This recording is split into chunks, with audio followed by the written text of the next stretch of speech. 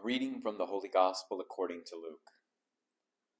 There was a prophetess Anna, the daughter of Phanuel of the tribe of Asher. She was advanced in years, having lived 7 years with her husband after marriage, and then as a widow until the age of 84. She never left the temple, but worshipped day and night with fasting and prayer. And coming forward at that very time, she gave thanks to God and spoke about the child to all who were awaiting the redemption of Jerusalem. When they had fulfilled all the prescriptions of the law of the Lord, they returned to Galilee, to their own town of Nazareth.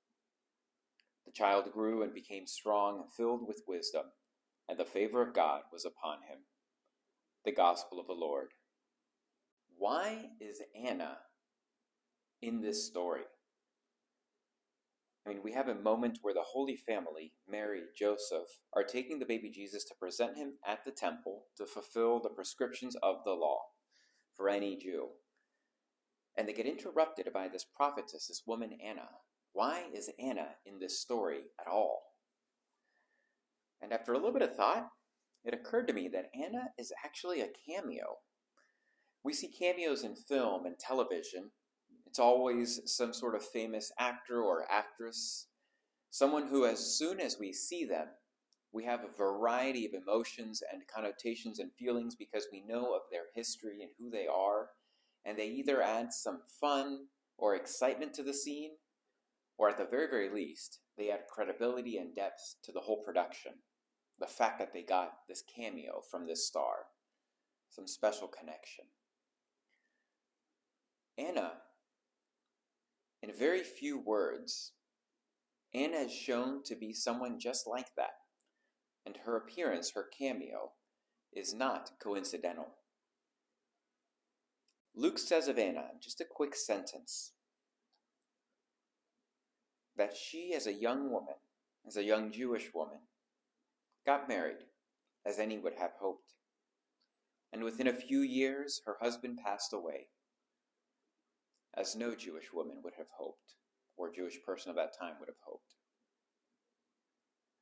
And yet, for the next 60 years, just doing the math with what's in the gospel, for the next 60 years, day in and day out, Anna would go to the temple.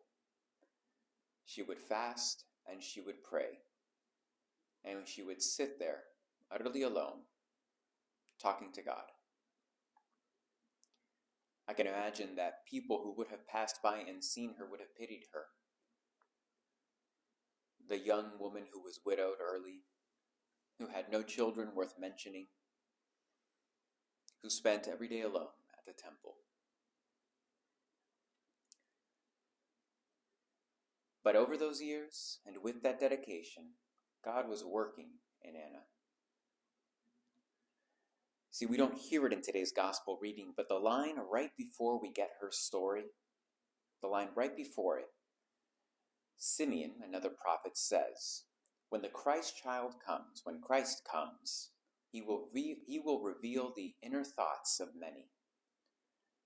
And the inner thoughts of Anna were revealed in today's reading. When Anna finally opens her mouth to speak publicly and loudly before others, she speaks words of praise for God and shares with others that there is cause for hope, that the Savior we have awaited is coming and is here now. Anna opens her mouth to share gratitude. And it turns out that perhaps all that time she had been sitting in silence, utterly alone, being pitied by people walking by, that maybe she actually was feeling deeply connected with God. And that what got revealed when Christ came before her, when she was able to see something that others were not able to see, what was revealed were her inner thoughts, and they were joyful and hopeful. My prayer for each and every one of us, myself included, is that we may have the patience and the dedication that Anna showed, the willingness to keep going to the temple to pray, the willingness to fast, so that we may remain close to God, that he may remain close to us.